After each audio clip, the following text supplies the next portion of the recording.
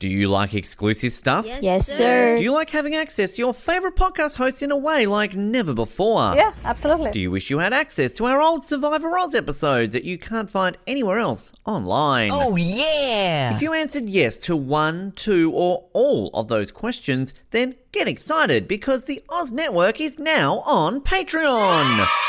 That's right, your favourite podcast has jumped on the Patreon bandwagon to enable a better listening experience for you, our listener. For more details, simply head to www.patreon.com/Oz Network, where you can sign up for as little as $3 a month. It'll be the best decision you make since that last bad one you made.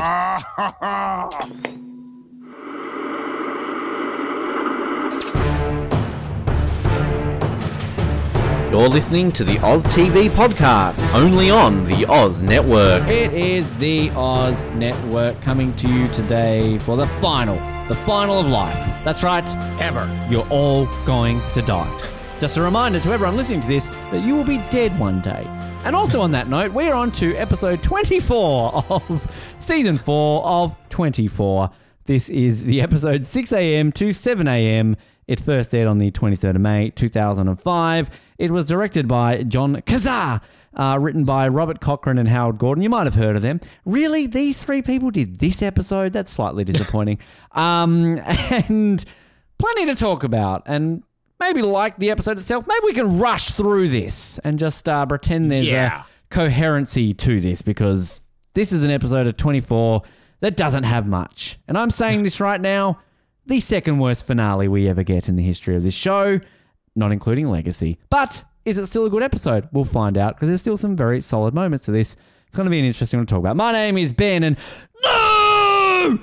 no! And my name is Colin, and that's an obscene suggestion. Kiefer's worst ever screaming at a helicopter ever in this episode. But yeah, like I remember watching this live and loving it, like, because I think I was still back in the day when I was disappointed by the season 3 finale, right? So like to me, this was like, oh, cliffhanger, like better than season 3. I was so down on the season 3 finale, but when I did my speed rewatch last year and I watched this, I'm like, wow, that episode is completely disjointed all over the place and rushed.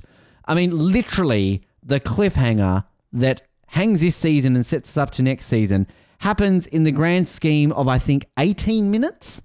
And that's in real time, not in episode time. I have written the timestamp down. No, it's 16 minutes. It is 16 minutes that they can fake Jack Bauer's death, give him a new identity, and ship him off into the next season, into the sunrise. So there are some issues. I think we've established that this whole Marwan dying thing should have happened earlier. There's a right around on this. There is a way you could have made this better and we wouldn't be complaining about it, what we are. Having said that, there is some great stuff in this episode. I've written down 3 potential top 5 moments. There's some great acting in it. There's just so many different questions around, like, huh? What? Really? It's just, I don't know. I just think this episode is very, very rushed. Yeah, and giving the benefit of the doubt, as we kind of mentioned in the last couple weeks, the plan was to kill Marwan in episode 21. Yeah. And then when they said, no, we don't want to kill him in episode 21, we want to keep him around, the plan was that they wanted to wrap up Marwan's death. They wanted to literally do the opening scene of this episode is Marwan's death. And then you would have the rest of the episode to wrap up China and Jack's death and everything else, which leads me to believe that they wanted to maybe wrap up the Marwan thing even in the previous week. But, because of television at the time and people's expectations of finales, and also the fact that, at least here in North America, this was aired back to back. I think I mentioned last week, at least the theory I have that they didn't want to run the risk that people would tune out after the first hour. They wanted to hook them in for the second hour. So I feel like they had the intention to do everything that we think they should do, viewing this now from 2023 eyes of, how you could do a finale. And probably the network just got in the way. But I mean, having said that, still, there's a lot of like, let's throw some things at the wall and see what sticks. And in the end, it doesn't quite work out, although it's still incredibly entertaining. Yeah. It's just, there is such a jump in plausibility in this episode that I think stretches from anything we've seen in any of the 4 seasons we've gotten to up till now. And I agree with you completely. I think, as we always talk about with the finale of 24, they're always an event. And I think that no matter how bad a season is, they still, or good a season is, that they always are still much have viewing. And I think when I say this is the second worst, I think it comes from a level where, again, this isn't a bad episode. I'm not binning. I'm buying this episode still. I'll spoil it right now. I'm buying this episode still. It's just, there's something. This is like the Gigli, whereas like Gigli is a bad film, what we get, but you can make that a good film. This is a good episode, but you can make this a great episode. I think that Marwan's death needs to happen 2 weeks ago. The last 2 or 3 episodes need to be about this Jack chasing him down, conspiracy, faking his death. It's just so rushed, and that's where it's entertaining. When it comes to the season 7 finale, that's just scream at your TV angry, this is so fucking stupid. Even season 6, a dog shit season, has a great finale. Legacy, doesn't count. But yeah, like there's just elements to this which you just could do better. And yeah, I think at the end of the day, when I rate this, and you might be surprised that I seemingly rate this higher than you think I'm going to rate it, I think a lot of that comes down to, it's, as you said, it's entertaining. There's some amazing scenes in this. I actually do like the ending, like the cliffhanger. I think it sets us on an interesting path, and what we will get from that, I think, works very, very well. It's just the execution. There's something good in this episode that could have been a much, much better finale. And I think also there's a bit of nostalgia, if I'm being deep honest, because again, I do remember watching this live, loving it. So there's probably a bit of that, which kind of, it's a conflicting pile of emotions for me right now. Yeah. Another thing is the network television model of you need an episode to be exactly this long also hurts this. And well, it was season 3, I think, where the finale was extended, where we got like an extra 5 minutes or something because they had less commercial breaks, or maybe it was the season 3 premiere. But there was the first season 2 and season 3. I think the first couple of episodes were extended by about 5 minutes. Yeah, they had like they were quote commercial free. Yeah. Yeah, and obviously that experiment had ended at this point. But listening to the commentary that they had on the finale, they mentioned that typically, everybody has their jobs down so pat that they're looking to add extra time in episodes. It's like, oh, we're coming in at 38 minutes and 42 seconds. We got to come up with an extra, 4 minutes or something like that. Whereas with this episode, there was a lot of extra stuff they had to cut. Now, having said that, seeing some of the deleted scenes for this, I'm like, I don't know if that would have helped the episode. So maybe again, like there's ways that this could have worked, and there's ways they wanted it to work. But what they even got in the script and shot in the script doesn't necessarily stretch this out in the right way if you had a director's cut. I almost feel with this, we can do it chronologically. Because I think like the Jack stuff is almost in 3 parts. Like sure, you can maybe get I don't know. I feel this is just one of these rare occasions where we can do this chronologically, and it's fine. If you're happy with that, we can. I'm happy. You're very happy. Colin's happy. Look at the smile on my face. He's got an erection. He's that happy. It's the first time he's got an erection since he had his babies. I don't even think he had one back then. Jamie just flipped him made the babies. Made the baby. Had the baby? What did I say? I'm thinking of me. So that's how it comes out. Is that who it was? So we start off, and this is the thing too. I think this episode is so rushed and full of stuff and happening. Remember Mandy's in this episode? She's gone in 2 seconds. Like this amazing return of Mia Kirshner. She's gone. And spoiler alert, this is the last we ever see her in 24 until they bring back the reboot. She's in Rabbit Hole, which is just premiered at the time of recording this. Is she? I don't know. Is she? I don't know. That's what I'm saying. Like maybe she comes back. Like no idea. I mean, they brought back Kim Raver for Designated Survivor, so you never know. So basically, we've got Mandy here. She's chilling. She's like, yeah, cool. I'm a terrorist. Give me my deal. And obviously, in the space of 2 minutes, and this is again first issue of the timing of this. This is a real time show. Remember, ladies and gentlemen, in 2 minutes, they've gotten a deal. They've got the Attorney General. It's like a 5-page document. If you look at Logan here going through it, and they've managed to find out that woman also tried to assassinate you. Now, okay, let's just say I like how they do this. I like how Mandy is left out in the open, and I'm sure if we got Hal Gordon on, we got John back on, like they would probably say like, yeah, we left it open-ended because we thought we could probably get her back on again one day, and maybe they tried and it just didn't work into the storyline. In a way, I'm glad they didn't, because I think it's kind of this mysterious Mandy character. You don't always have to tie everything up. It's kind of good to have that person sort of there. So I like that you kind of get her there. and you kind of have her, on that scale where you can bring her back. But like, again, you've got to fluff the real-time format every now and then because you can't have everything super realistic. I understand that. But like, they've gotten this massive policy going on and they've literally just gone, so this woman, we reviewed news footage and we saw her. So they didn't even know that this was her. It's not like she was on the... All they need to say is like, we've been trying to find her for 3 years. As like, if somebody tried to assassinate the president of the United States of America, you were just going to let them hang out and go, CNN might have that footage. Like John Wilkes Booth and Lee Harvey Oswald, they're more well-known almost than the presidents they did kill. So like, you know these names and I get it. Like, shouldn't there be a line of saying like, we've been trying to find her for 3 years? I don't know. Like, it's just so like, Mr. President, there's something you need to know. This woman, here she is, she was seen on footage the day you were nearly assassinated. We think it was her. I love how you got Palmer like rubbing his hand like, oh shit, Palmer, hand sore. I'm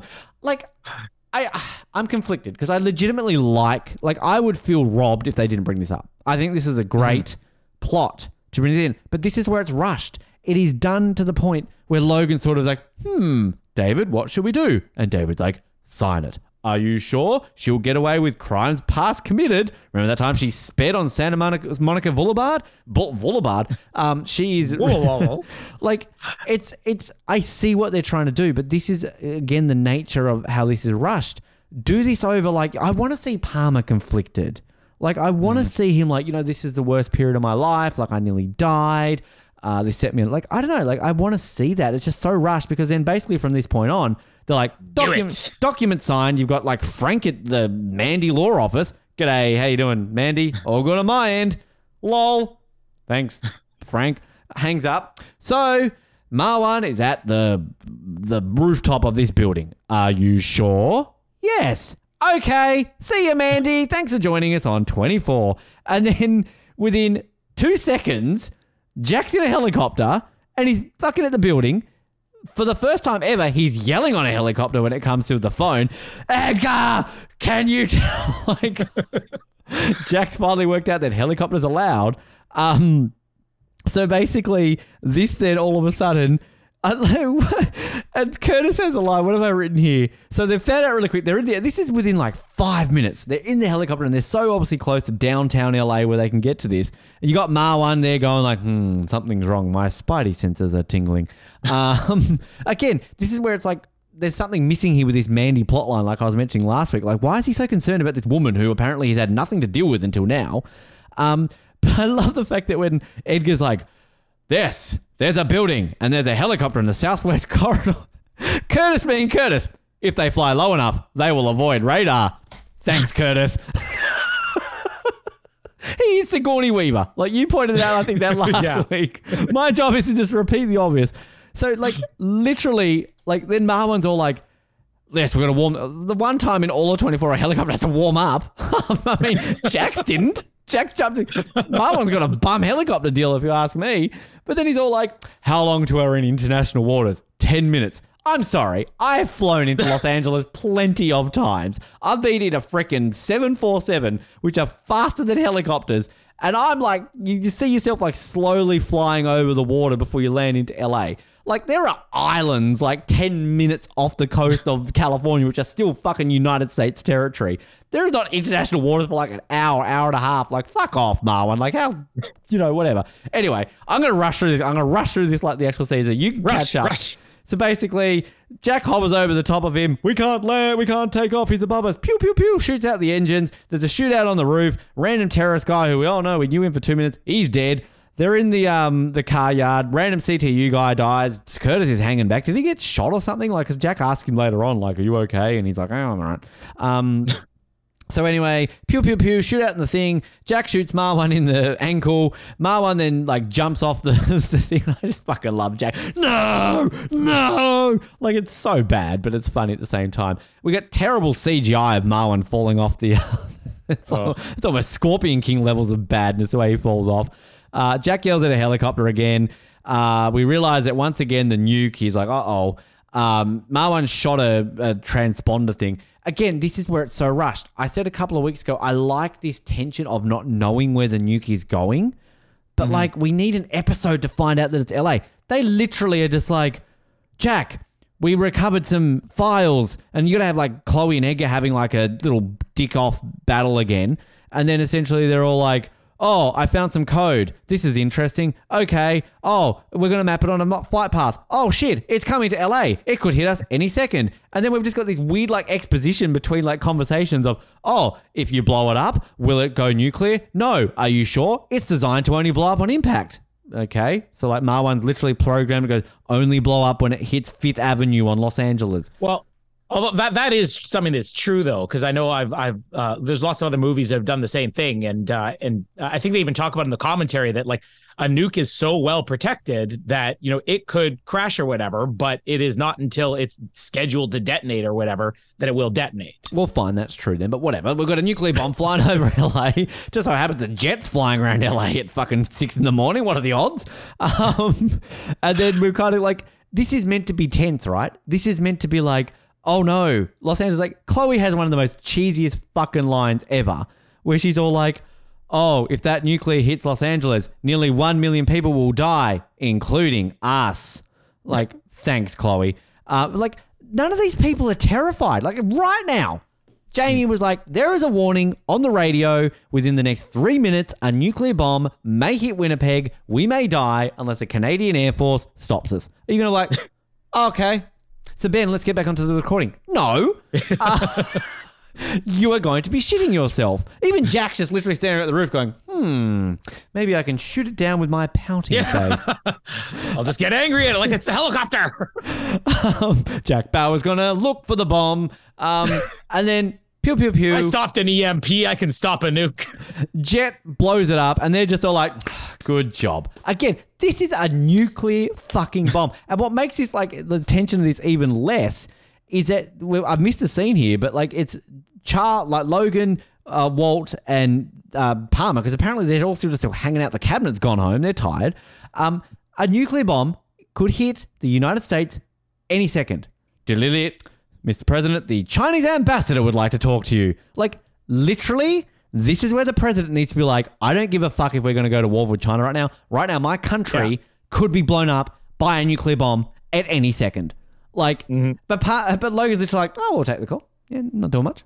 How you going? Hey, buddy. How's China going? That's Logan for you. but even Palmer's kind of like, you should take the call. So we've got the ambassador here, which again, why does Palmer start, this is a call to the president and Palmer's answering the questions. So he's all like, hey, remember that whole thing about invading our embassy? That's outrageous accusations. Well, I've got the guy. And I love Burns here. Hello, I'm Mr. Burns. I'm Snurrub. I realized with that. No, they were saying boo Burns, boo Burns. I am giving this statement completely on my own free will and not under coercion at all. My family has not been threatened and my little fingers have not been removed.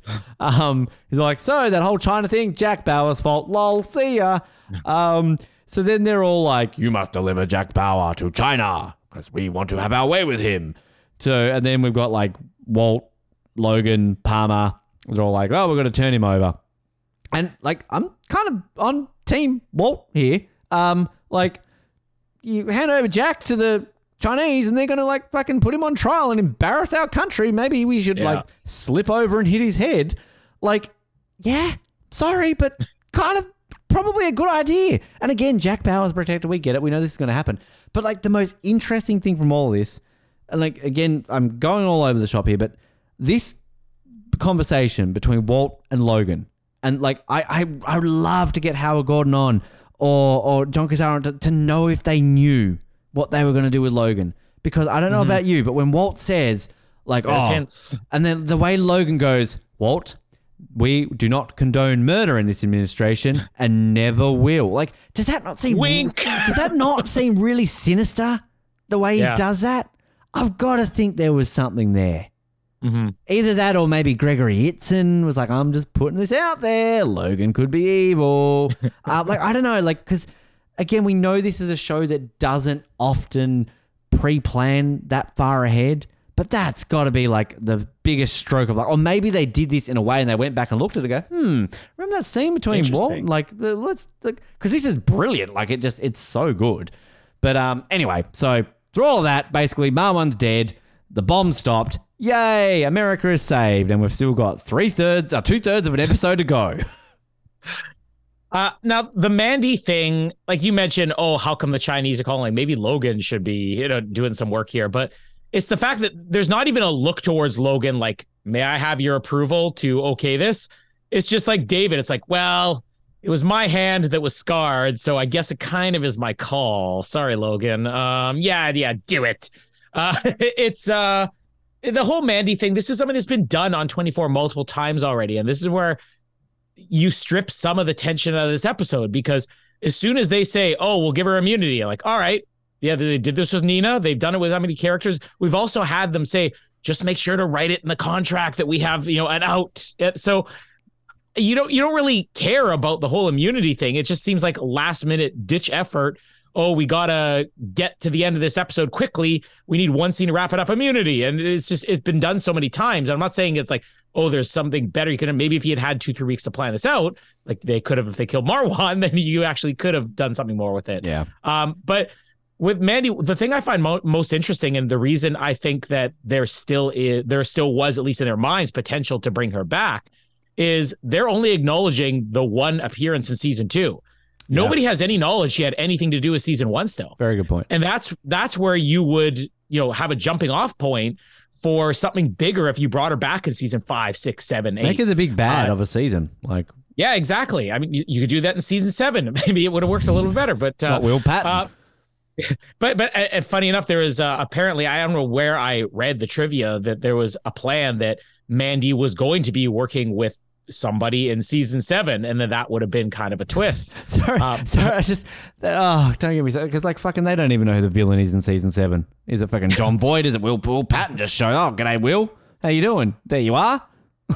But like, yeah, with Mandy, that they have not even addressed season 1's events, which is what is probably, I'm going to say, a bigger deal. Because like if Palmer was dead, maybe that would be a bigger deal. But like, he's not dead. He got a scar in his hand. Sorry to just jump in, but that's a very solid point, because like I've never really connected that, because Mandy's involvement in season 1 was to help Palmer get assassinated. So she's kind of almost got like this, but you're right. Like, yeah, not bringing it up makes it interesting. But again, if they had have maybe done this and drawn it out, we could have had the whole last quarter just being about like, why do you have a vendetta against Palmer or something like that? Like, and like, cause like, and maybe don't know, but then she reveals it. Maybe she just has this like moment to Jack and just like, do you remember back like the key card that got, you into that thing with the photographer? It was me, Jack. It was me all along. I am the author of all your pain. Like, I don't know. Like that's a great point. Like that would have been really interesting. Yeah, I think that there probably was plans to do that eventually, which is why they don't address it. Sadly, we just never really got there. Have her be the assassin in the next episode. Spoiler alert. I was thinking that too. When you were mentioning, it was behind like this vendetta against somebody. It's like, okay, so what would have happened if she showed up in the next one? But I do have to question why Marwan has her on like his VIP list for his helicopter. Why is she so concerned? She's hot. She's barely connected to his overall plot, and it's not like he's like, all right, we still got Jerry out there from or episode 12, and then what about that poor guy who got held up at the gas station? I can't remember if he's alive or not. Beiruz, yeah. Although I mentioned earlier this season the deleted scene in this episode where after everything's over and done with, they bring Beiruz into CTU, and it's like they had him in a shipping container. They were going to be sending him overseas for a slave work or something like that. Wow, that's really sad. And that's all they had. But yeah, like there's a lot of people that should be on this guest list for Marwan, and I don't feel like he's ever waiting for it all. Like this 10 minutes to warm up. Is somebody gonna be checking the engine? It's like, no, we got a couple more degrees to go. They got like those temperature thermometers that they stick in the engine. It's almost there, guys. Almost there. You know when you first like drive and you're always told to like wait for your car to like the heat gauge to go into like the middle on a cold morning. No one ever fucking does that. Oh, and now they're saying it's not even necessary at all. They're like, hey, it's actually bad. It's wasting gas. They're like, you need about 60 seconds for it to warm up.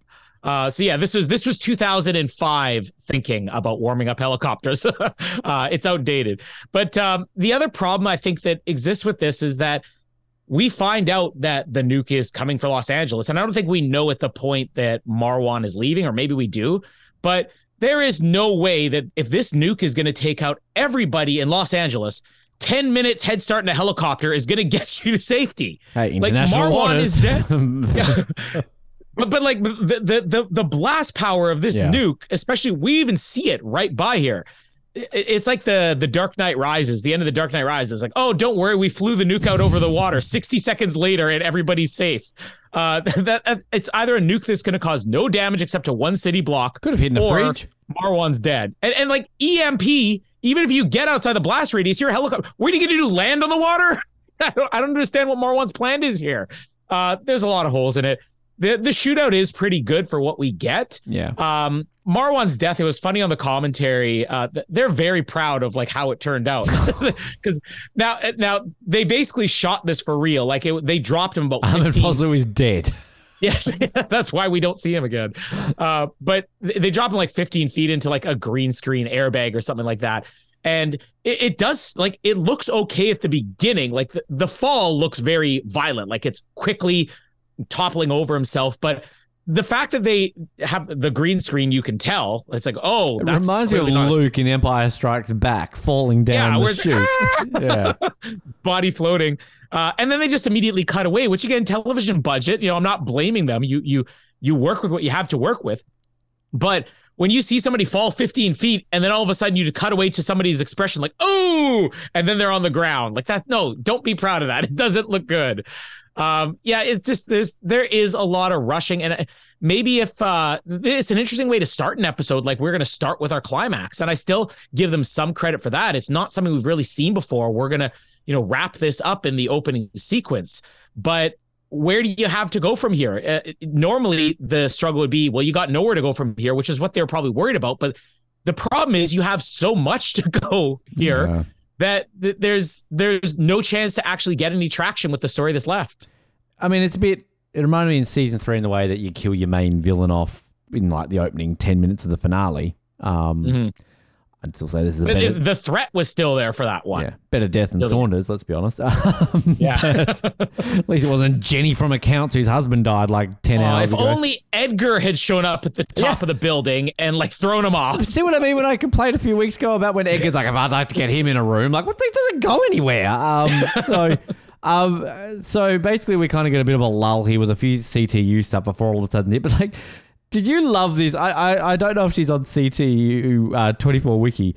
So when Tony's walking back into the building, Michelle's here with like Karen, who is the most boring person in the world. Did you hear like Karen talk? She's literally just, I don't know if it's Karen, I'm just calling her Karen. She's like, the bomb was destroyed. There was no nuclear residue. A few people on the ground were hurt, but we don't think there's many casualties. And Michelle's just like, get out of the way, Karen. Tony's going to lick his throat. She's like, okay. She's got to be just like some sort of script writer or not an actor. Like they've just gone like Karen, get on set. She's probably the fan. Like, I think they used to do like a fan walk on, like you could win a walk on 24 or something like that. That's got to be her. I don't know. Did you pick up on that? Because she is so bad. No, I didn't pick up on that. But the way you're describing it, I was thinking this was like some type of like office contest. All right, whoever gets the score closest in the Super Bowl, then they get to have a surprise walk on, and some PA wins it that has like clearly no acting ability in their body. It's so freaking bad. I can see here Michelle is briefed by a staffer.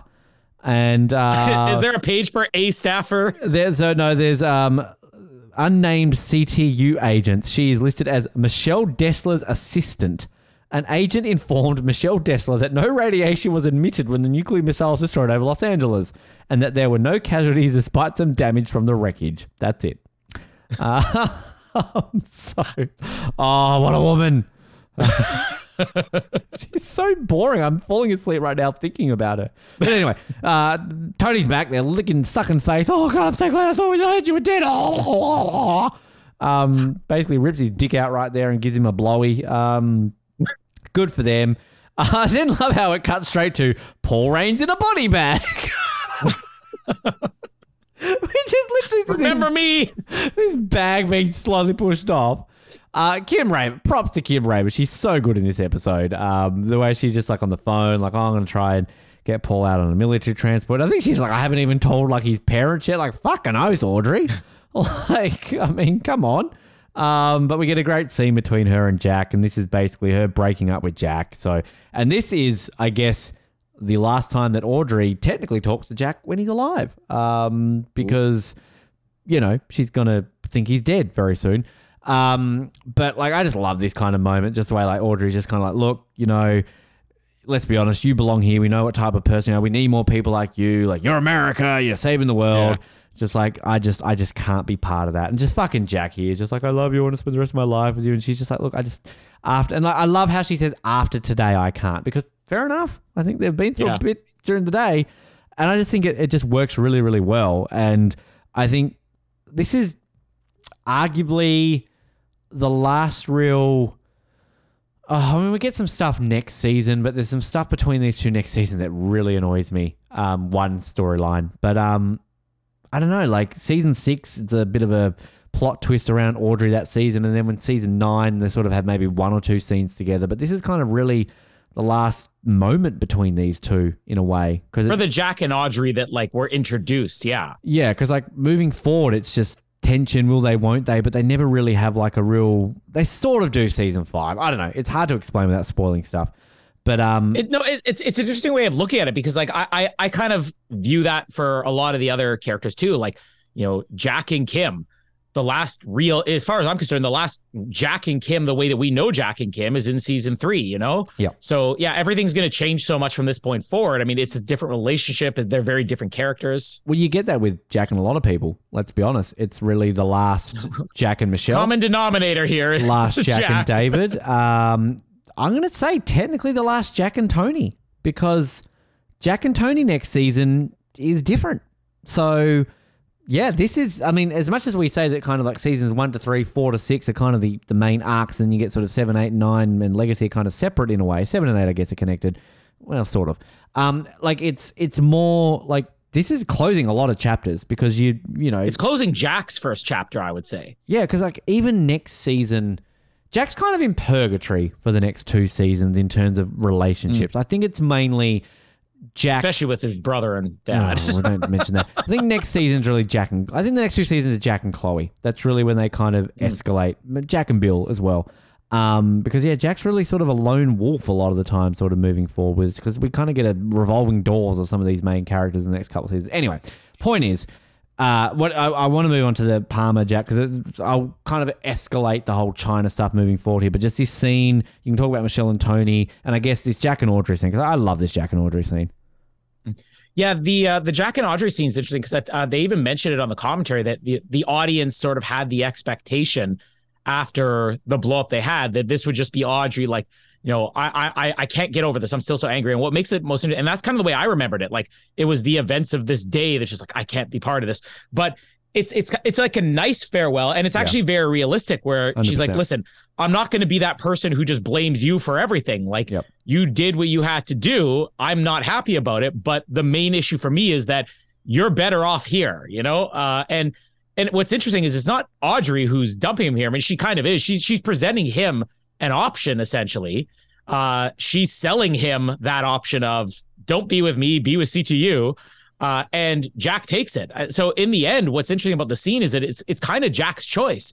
But if Kiefer's performance, along with Kim Raver's performance, but really Kiefer's performance, just the sadness that you see in him, where it's like, no, I don't want to do this. But he's like, she's actually kind of right, you know? It's played differently than I think you would have expected even 1 week ago, or I guess the time this aired 1 hour ago. And this is, I'll try to do this without spoiling too much, but we spoil stuff. This is what annoys me so much when it comes to the Renee stuff, because I think what we get with Jack's reaction to what happens to Renee is so more escalated than what Jack's reaction is to Audrey. And I think these are moments when you're not going to remember this in 5 seasons time when we get to season 9 and what happens to Audrey and Renee, very similar things. But like Jack's reaction to Renee is so much like, grr, I'm Jack and I'm going to do what I'm going to do, versus what he does when Audrey stuff happens to her. And that annoys me.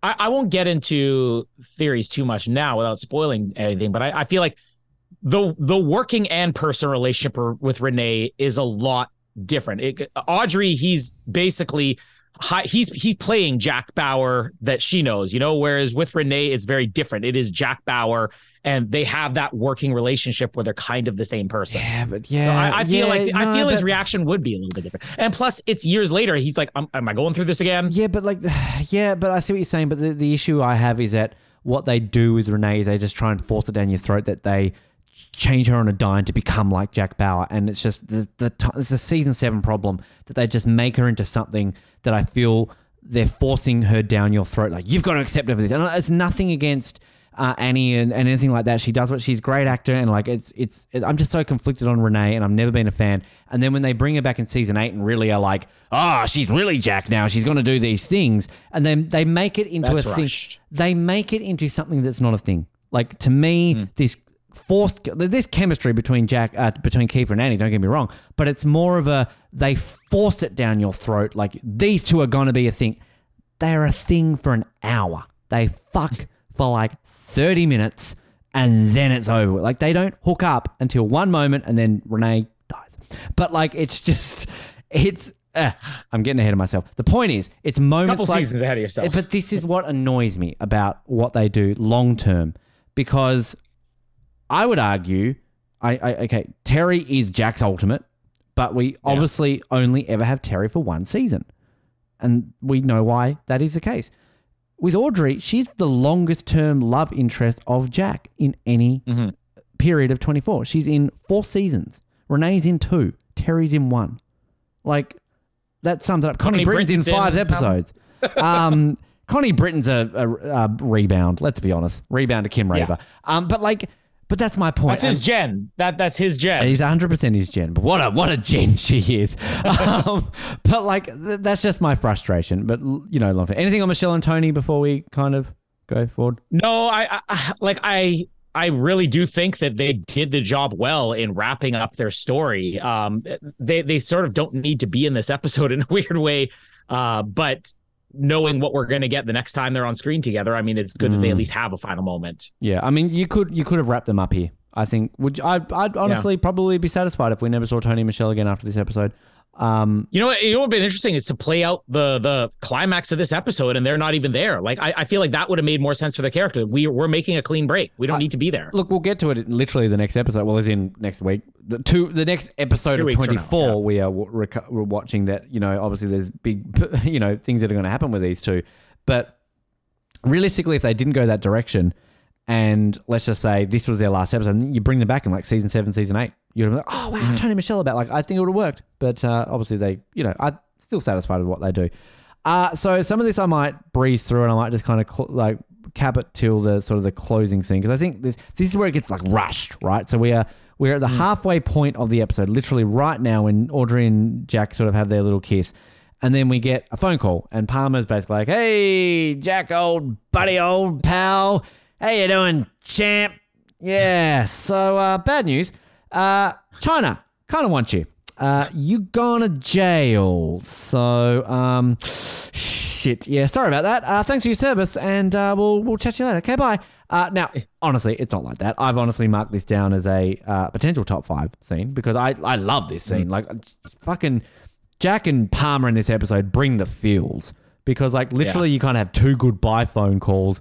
And just like every time Palmer calls him my friend, he's like, oh, I wish we could do more, my friend. You're like, oh, Palmer. Like, oh. And again, we haven't seen these two in a room, and I'm going to get this right this time, since like the assassination attempt at like the second last episode of season 1. So basically the entire relationship we have between Palmer and Jack are phone calls. But like, it's heartbreaking. I love the way Jack kind of slumps down on the wall when he realized Burns has like sold him out. So he's basically all just like, yeah, sorry, Jack.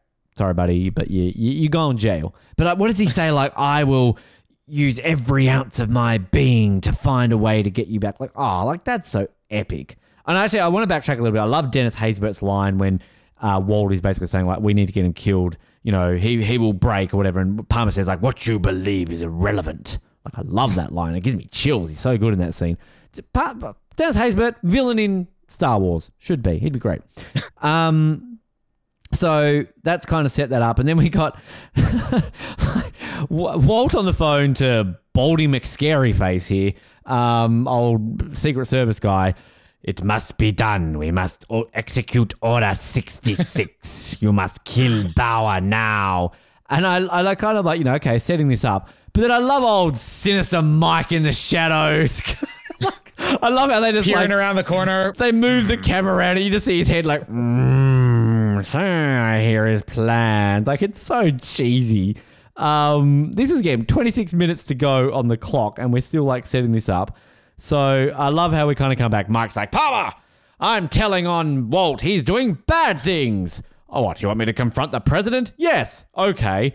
So then we've got old Logan who, let's remember, like 4 or 5 hours ago was like, I can't be the president. I'm so scared. And now he's all like, get that prime minister a brunch with me. Oh, it's so good. Like, it's so like, but like, this is a guy who, like, again, I'm sure, like, once on 9/11, here it is, brought up again, ding. Once they knew that all the threats were done, there was probably a sense of relief, right? And then there's that famous bit, I think Bush goes to Ground Zero the day after and he's all like holding hands with the FDNY and he's all like, fuck yeah, America. And he's got a smile on his face. And America felt like, yeah, like, fuck yeah, our president. But like, I love the fact that, again, 4 hours, 5 hours removed from poor old President Keeler lying in a coma, a nuclear bomb's just been stopped, the Secretary of Defense has been kidnapped, there's a fucking nuclear meltdown, Edgar's mum and half that island are dead. Like, all the tragedies, and he's just like, get me that Prime Minister, I know he loves it, Prime Minister, come here, champion, old buddy. Like, but having said that, like, it's kind of less like Logan. It's, you kind of like this turn of events from him. But fuck this speech between him and Palmer. Now, I've marked this down as a possible top 5. Just so good. And particularly knowing... You played a part, David. You played a part. Knowing what's going to happen. Because, I mean, this is an episode ago. It's like, you're to blame, Palmer. Now, you're such a good guy. But you've got a big dick too. What can I do for you? Anything? Do you want to... Which celebrity do you want to fuck? Here's a list of the available ones who have thanked me this morning with boobs. There's Renee Zellweger, by the way. Much better boobs than you thought she would. But then he's all like, well, you can stop your evil minions from killing Jack Bauer. What are you talking about? Walt! He was on the phone. But you only heard one side of the phone call, David. He's like, no, but he's going to do this. And I just love this standoff between the two of them. It's so good. And he's just like, go back to citizen life, David.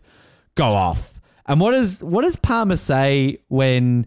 he doesn't say it quacks like a duck. What's the line he says when Logan's basically like, excuse me? And he's like, you heard me. Oh, hear no evil.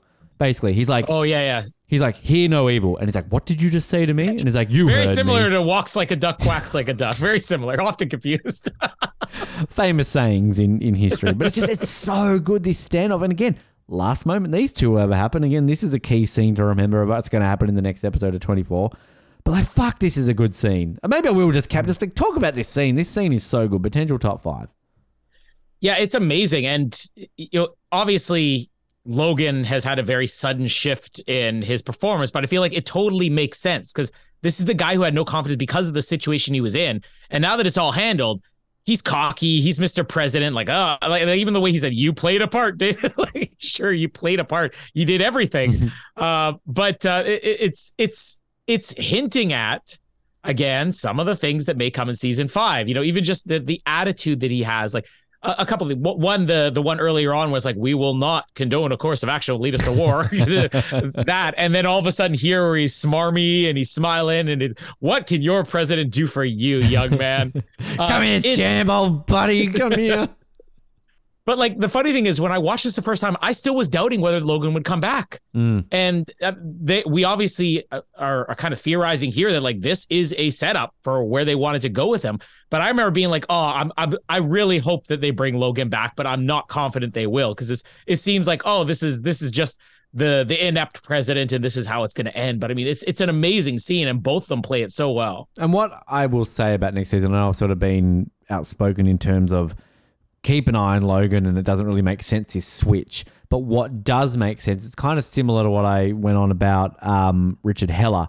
And again, I don't know if they knew maybe more long-term what they were going to do, is sort of the seeds that you get with Palmer in that first episode that lead into what makes sense when they sort of have Wayne and then they bring Wayne back later in the season. That makes sense in kind of this whole plot with Logan. Whereas again, I don't know if that was long-term. So like if you actually watch next episode, like if you right now watch episode 24 and then straight away watch episode 1 of season 5, and you kind of got this like concerned, like, I'm a bit, something's on my mind, Palmer, and then you find out later in the season what happens, it makes complete sense. Like it's done very well. And again, we ever get, the writers, creators on the show, we can sort of question this, like, was this a plan or was this just fluked and you just kind of picked up on it? But this scene is just amazing. So good. Basically from this point on, Jack's old, having a chat. G'day, Tony, how you doing? Yeah, pretty long day we had today. You going back to Jen, or do you want to go go to Denny's or something like that? Nearly 7 a.m, get some good eggs or something like that. And then like phone rings. Oh, God, g'day, Palmer. I thought we were done with. Get out of there, Jack. What are you talking about, Palmer? They're coming for you. Do what you can. Don't turn yourself in. Run. They're everywhere. Run like a man. Now, again, marked this down. This is at 6:44 a.m.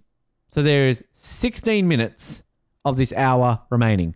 We get this look of Jack. He kind of looks at Tony, kind of has like a bit of like a moment. So this is kind of where we're meant to believe, obviously, we're about to get in a moment of like Jack's escaped.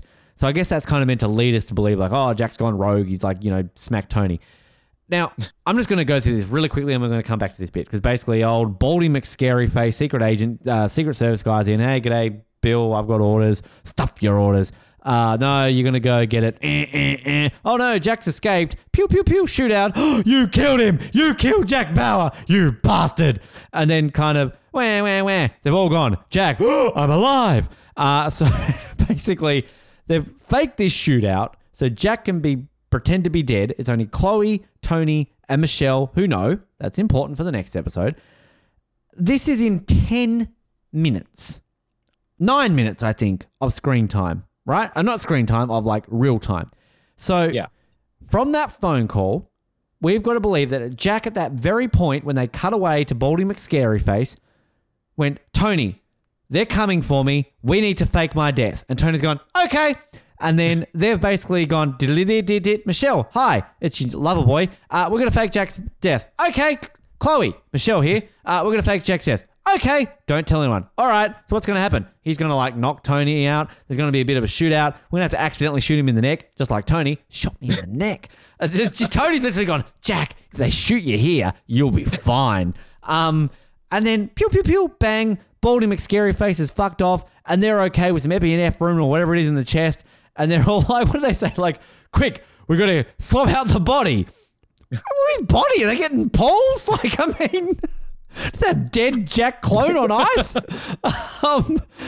And then basically, they're all like, okay, well, that was easy.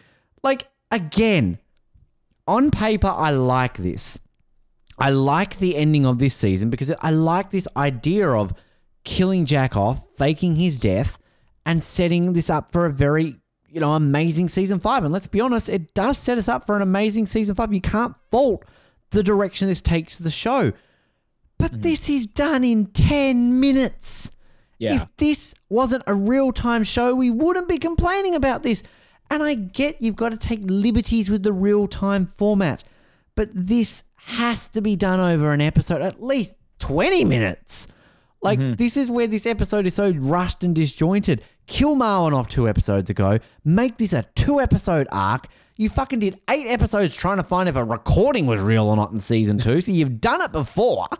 So this is where it's frustrating because it then takes away, and I'm going to cap it here because there's 2 amazing scenes at the end which bump this episode up. The Audrey and Bill scene and then just the closing scene in general are great. You kind of forget about this, but like, we're podcasters doing this 18 years later. You can't not complain about the ridiculousness of it. I remember watching this live going, he's not dead. What? Yeah. Yeah. You know that he's not dead as an audience member, but I think the one thing I want to give this credit for is that it is made for a first time viewer. Yeah, 100%. The fact that you don't know anybody's plans and you're watching this, even if you're as an audience member being like, they're not going to kill Jack Bauer off. The show is already renewed for season 5, whatever. You're still messed up. You're like, I don't get what's going on. How is he not dead? How are they faking his death? How many of these people are involved? Who isn't? It's the fact they leave out that planning and the details that made this suspenseful and made it like so exciting the first time around, even if you still suspect he's alive. But there are certain things that don't necessarily work on a second viewing the same way. Like take The Last Jedi. The Last Jedi, that moment where you see Luke facing down with, the entire Empire, and you think he's deflecting all these bullets, everything, or the blasters, and the fight with Kylo Ren. Yeah, the dusting off. It works the first time you see it, but then you get that twist where it's like, oh, so he's not actually there. He's somehow projecting himself across the galaxy, yet still physically interacting with an environment. Yeah. It ruins it. And that's kind of what this is. It's great for a first watch, but on a rewatch, you pick all these holes in it. And the biggest problem is you pick the holes in it. It's like, well, how did they come up with this plan? Like in that one commercial break, did they all come together in some, secret meeting room? They got a whiteboard. Okay, Jack, you will be here at the northeast corner of the room. I will fire a shot at this. You'll have a squib that goes off in your chest. And like this guy, they just assume this highly trained killer is going to buy into all this. They don't. Do they have time to? Chloe's like, all right, I've got his profile up here, and he's easily susceptible if you dim the lights by 30%. Like, there's just so much planning that would have to go into this, and if you do it spur of the moment, like it has to go off without a hitch, and maybe it did go off without a hitch, but you're still left questioning afterwards. Where the guy's like, I didn't mean to actually kill him. Check for a bullet, like. Is this guy, wait a second, there's no blood there. Like, I don't know if I even caught it. Like, is there any hint that he was actually shot, or they just say, oh, you have shot him and he's dead? There's blood near his neck. But even still, like, Tony goes up and this is the 24th thing where it's like, this man is dead after like 10 seconds. I don't know, give him chest compressions, CPR. What if this guard had just started sucking face with Kiefer Sutherland trying to actually revive him, which is what he should have done. But that's a big thing too, because no one here kind of like, they're just like, Tony's just like, he's dead. Damn it, you killed him. And Bill's like, I'm sorry. And he just goes off to work. Yeah. And Bill, the one guy who doesn't know, which again, great detail that Bill doesn't know about this. And you get that conversation with Audrey coming up later on. But Bill, who doesn't know about this, should be like, hey, he's not breathing, but we can still revive him. We got a surgeon right over there who's doing nothing since Paul died. So let me call up the surgeon. But that's you're exactly right, because like, I mean, I guess, CTU has form. I mean, they have a bomb go off, 30 people die in the building, they just go back to work an hour later with a bit of Paula guts on the wall. But like, yeah, Bill literally just walks off. Oh, well, I'm sorry. Like, you're the director of CTU. We're going to have to cordon off this area. There's going to be an investigation. How did Jack all of a sudden go from this to this? It make literally this great scene with Audrey. He's just like, it doesn't make sense. Put an investigation into this. Like, I mean, it's just, you're just like, oh, well, well, I probably should go home now. The bomb stopped. I'm tired. Oh, yeah. I wonder if Karen, I haven't met Karen yet. She's next season. But, Karen's next season. I like Karen. I was trying to convince myself. I'm like, I think she's season 5, but I thought she was season 6. No, she's next season. And there's a real person called Karen. We're not just calling her a Karen. We like exactly. Karen. But she disappears out of nowhere. She just kind of gets written off screen. That's somebody I didn't realize just disappears out of nowhere. Anyway, it takes away. But that's a great point. It's a first time watch, and. Yeah. And it works the first time around. It does. But like, I think we established how many times Jack Bauer dies in this show. This is number 2. Jack Bauer's killed twice. But even it's the planning, it's sort of like, oh, quick, we have to get the epinephrine to him straight away. Like this guy is literally been sent to kill him. So like, if he, as he said, he's a trained killer, like what if he actually did? I'm like, oh fuck, they actually killed him. Shit. Well, what if he just came back there? Sorry guys, I dropped my pen. Wait a second, that man's breathing now. Yeah, like, I mean, they've taken the cameras in there or something like that. Yeah. And we're going to get them in the car like 5 seconds later. So we've established a new identity for you. Like, fucking that easy, is it? I mean, Chloe's good. Anything to add? Because I'll close in these last 2 scenes. No, let's move on to the finale here. 2 epic scenes here. So I like, as silly as it is, Bill's just like, oh, well, another one dead on my watch. Like, I do love this reaction from Audrey. Like, Kim Raver just sells it. Like, fuck anyone who complains about Audrey or fucking Kim in Third Watch, because that's her character's name. Like, she does it in such a believable way. The way she kind of just, like, walks off, and then she kind of pauses, and then she kind of does this thing in the wall, and she just drops the papers. Like, you and I have suffered the sadness of being told someone has died in our lives, and it's not like it is in the movies where people are like, no, why? Like, like people literally collapse. People like have these moments. It's stunning. It's shocking. Like, it's just, you have moments like this. And like, the heartbreak that Audrey's had, this is the thing that I always connected with when I first saw this. Like, it hit you 4 hours, 5 hours ago. She had 2 guys she's fighting over. And in the space of a couple hours, she's lost them both. Now, we know Jack's not really dead, but Audrey doesn't know that. And it's like, fucking hell. Like, you're just like, Jesus Christ, what has this woman had to deal with today? She woke up, happy as Larry and pig in mud, having good old sex with Kiefer the night before and everything.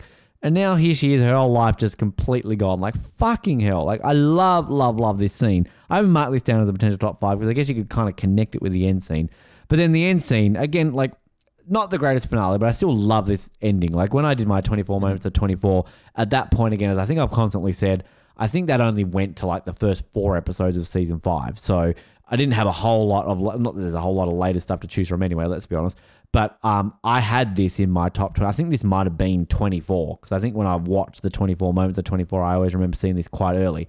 But basically, Jack's in this fucking hideous minivan Mercedes with Tony and Michelle.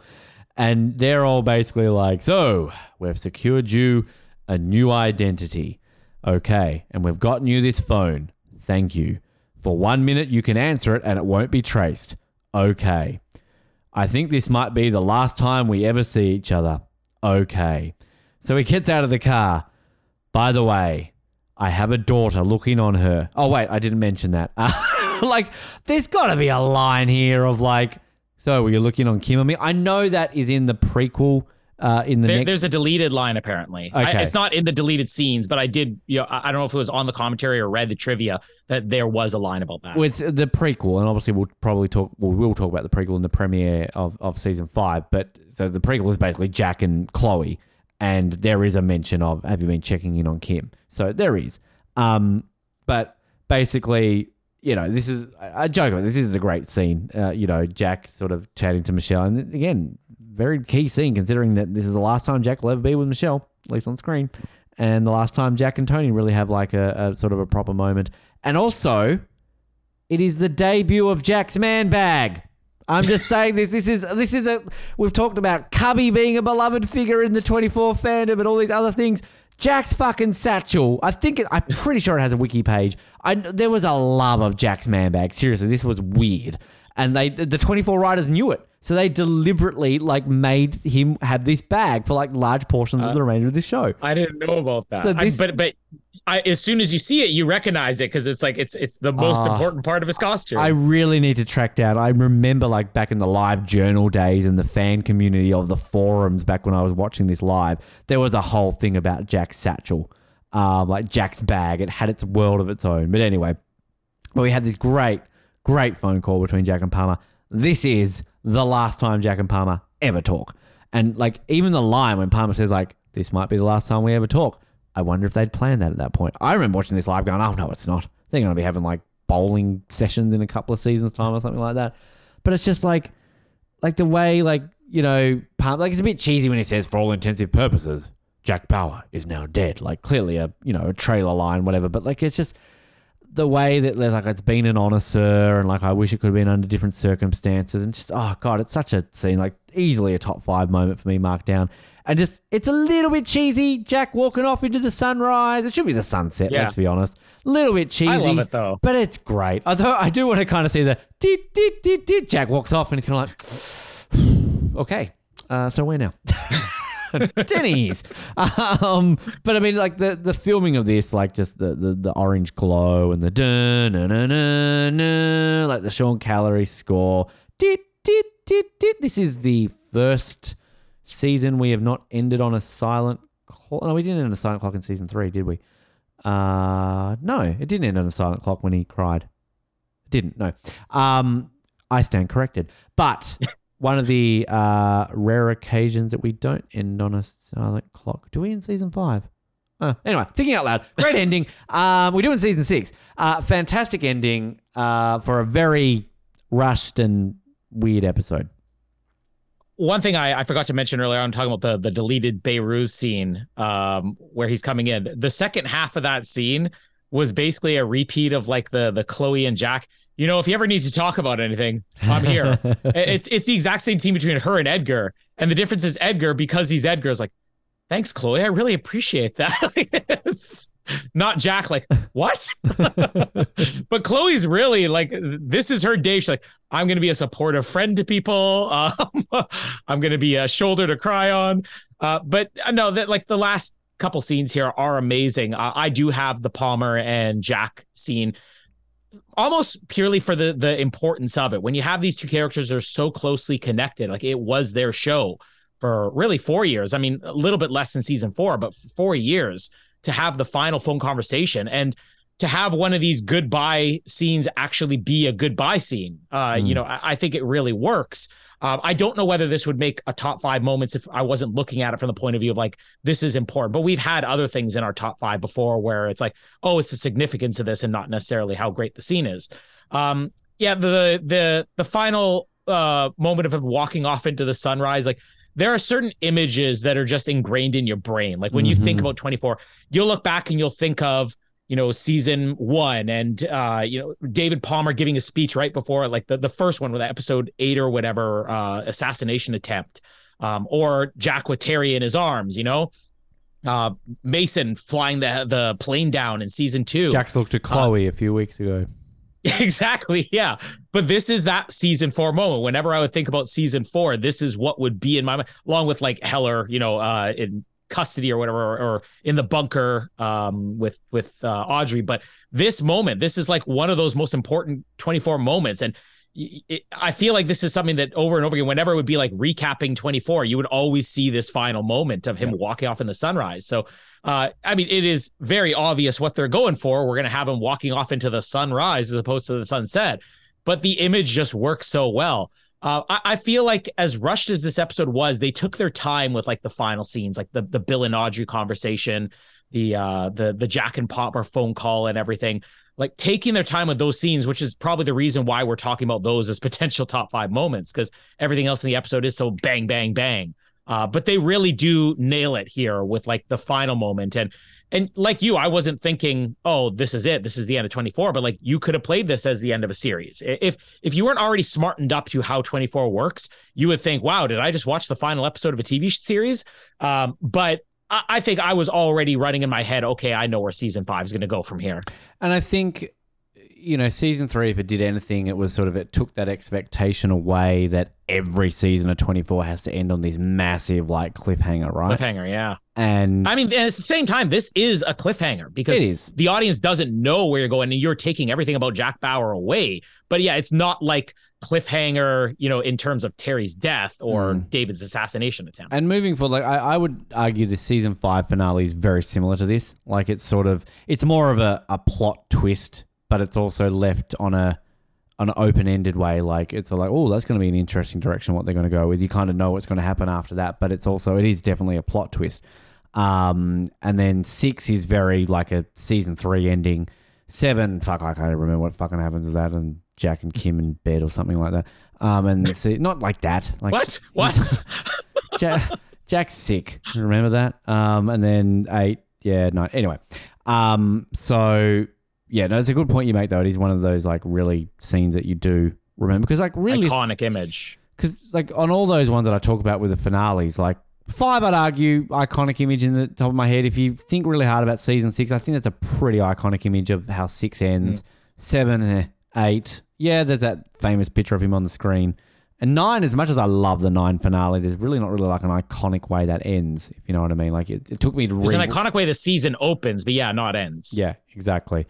A couple of interesting trivia bits here. So actually, I'm glad because I go back to that point where I said like Michelle and that were like, oh, you've got a minute on your phone call until you get traced. So when he's on that call to Palmer, I'm thinking like, oh, I wonder if they like kept up with that. Is that under a minute? Apparently it's 59 seconds. So they did. That was pretty smart. I like that. Apparently the F-18 pilot was a real Marine, Major Michael Borgschult.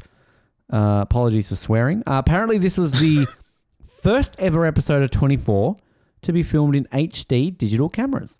There you go. Dates this episode a little bit, but there you go. I like how they say about Walt Cummings, they keep saying he's security chief as opposed to his White House chief of staff, but I'm pretty sure, I think in season 5 they talk about him being promoted to chief of staff, maybe. I don't know. But I thought like earlier in the season, he is serving the role of a chief of staff. I think that would be my argument. Well, my argument too would be like, this is literally the vice president. You know, he got appointed, you know, confirmed. One thing I want to just quickly say on Walt is I do like the fact that going into season 5, we kind of know he's evil. Like, I mean, you would argue he's not evil, but, you know, he went behind the president's back to try and organize something bad.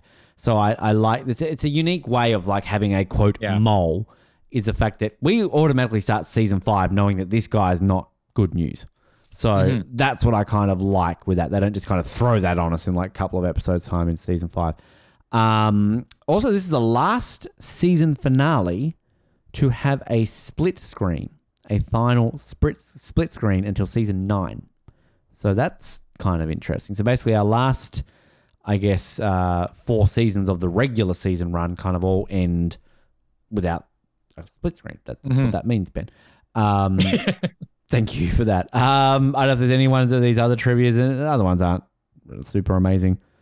No, I just like the one where you're reading about the first one filmed in HD, how they feel the need to point the lighting and filming bore much similarity to the Collateral, which at this point, Collateral was the only high definition film that was ever released. And I think it was the only one that was filmed in Los Angeles as well. So connect the dots, high definition in Los Angeles. Wow, it looks so much like Collateral. I just want to, because this is the last time I can read from the official companion seasons 3 and 4 by Tara Delula. As the time of recording this, I do not own the season 5 one, but I am hoping to find a copy of it.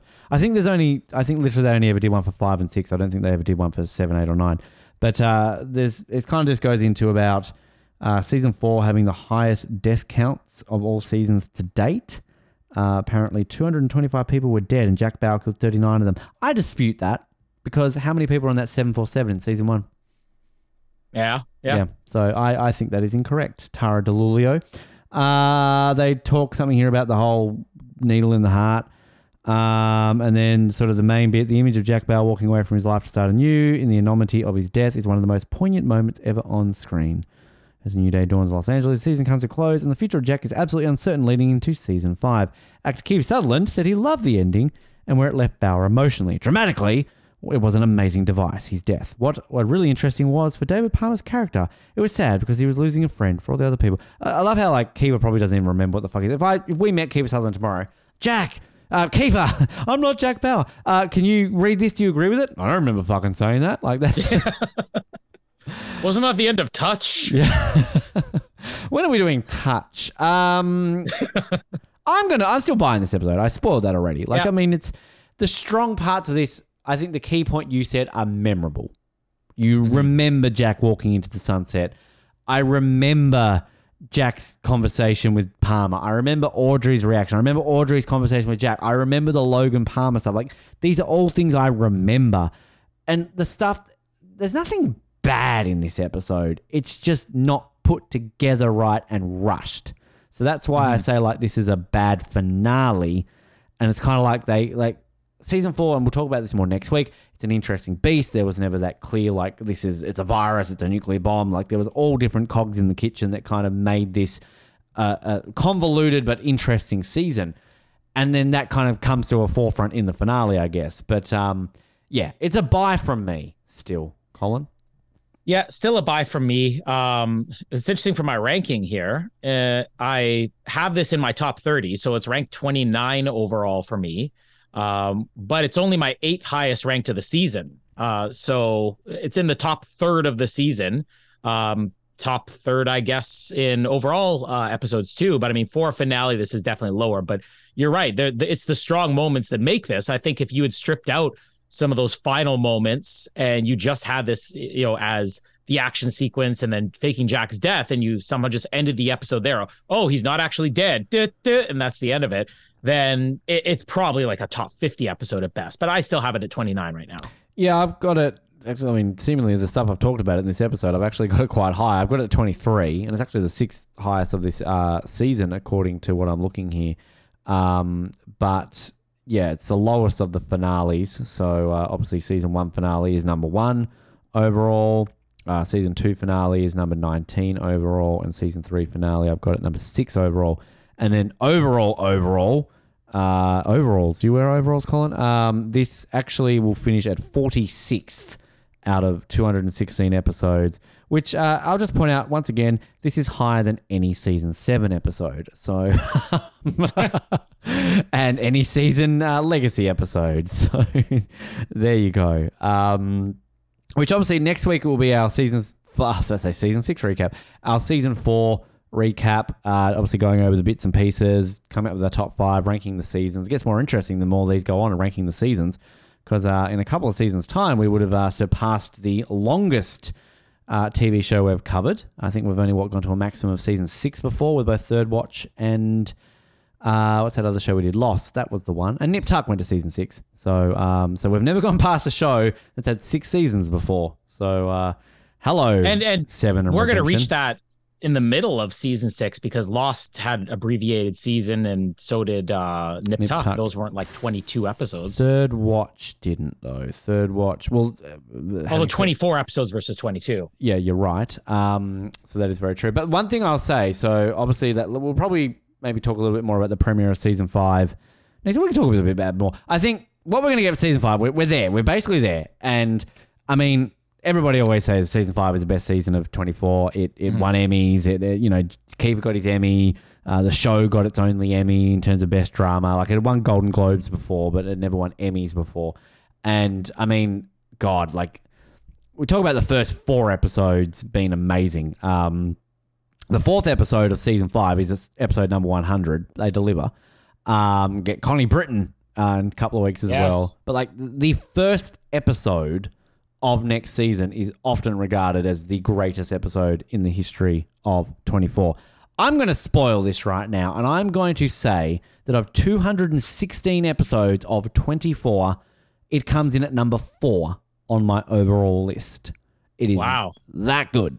Are you wows in it's high or wows in it you think it would be higher? Well, no, I don't really know where I would place it because I feel like the first 10, 15 minutes is everything that is great about this episode, but the ending's a lot better than you remember too. I'll just say that. And again, I don't even necessarily remember that much else about it, but it's like the Chappelle episode. You know, I sort of wondered, is it just because of that last final scene, and then the rest of the episode was amazing. I remember watching this live, was not spoiled, and holy crap, was I completely fucking just mind fucked. Because there are 2 key moments in this episode where you're like, you think 24 is like pull one over your eyes. The fact that they do this twice in an episode, it's insane. And I think what season 5, and again, we'll talk a little bit more about this week, just does so well is like, with most of the seasons of 24, when it hits these highs, you think, and it's going to like hit a low for a little bit and come back. I think I've got 2 bins in the entire season and 1 rent. I think the rest are all buys.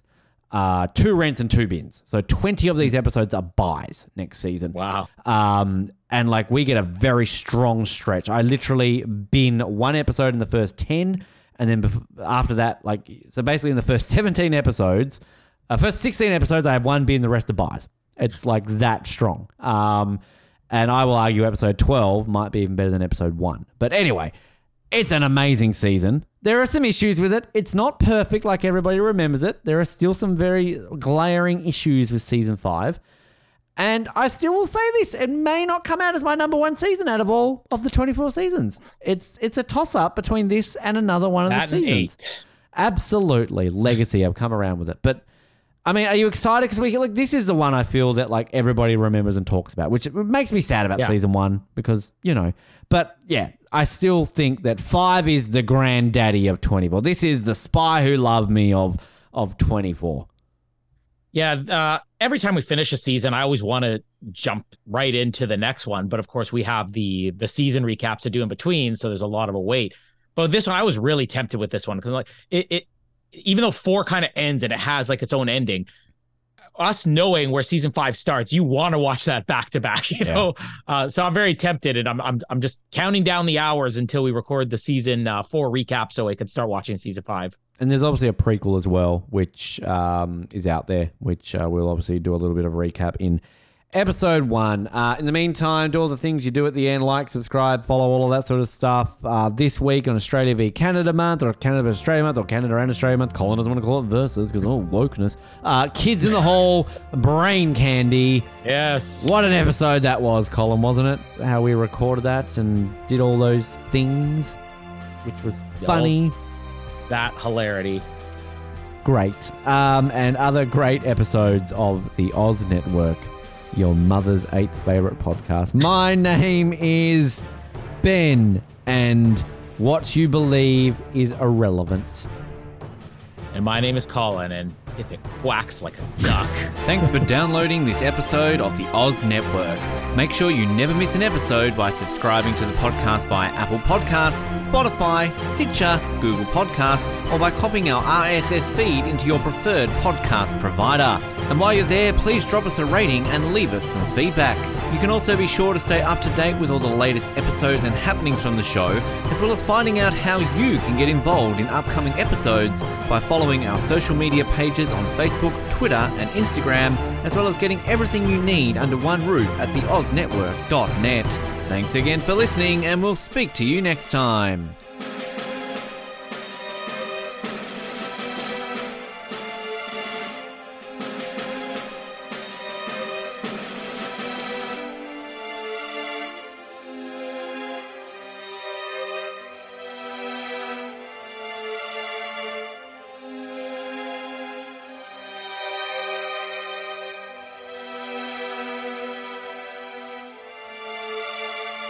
Do you like exclusive stuff? Yes, sir. Do you like having access to your favourite podcast hosts in a way like never before? Yeah, absolutely. Do you wish you had access to our old Survivor Oz episodes that you can't find anywhere else online? Oh, yeah! If you answered yes to 1, 2, or all of those questions, then get excited because the Oz Network is now on Patreon. That's right, your favourite podcast has jumped on the Patreon bandwagon to enable a better listening experience for you, our listener. For more details, simply head to www.patreon.com/Oz Network, where you can sign up for as little as $3 a month. It'll be the best decision you make since that last bad one you made.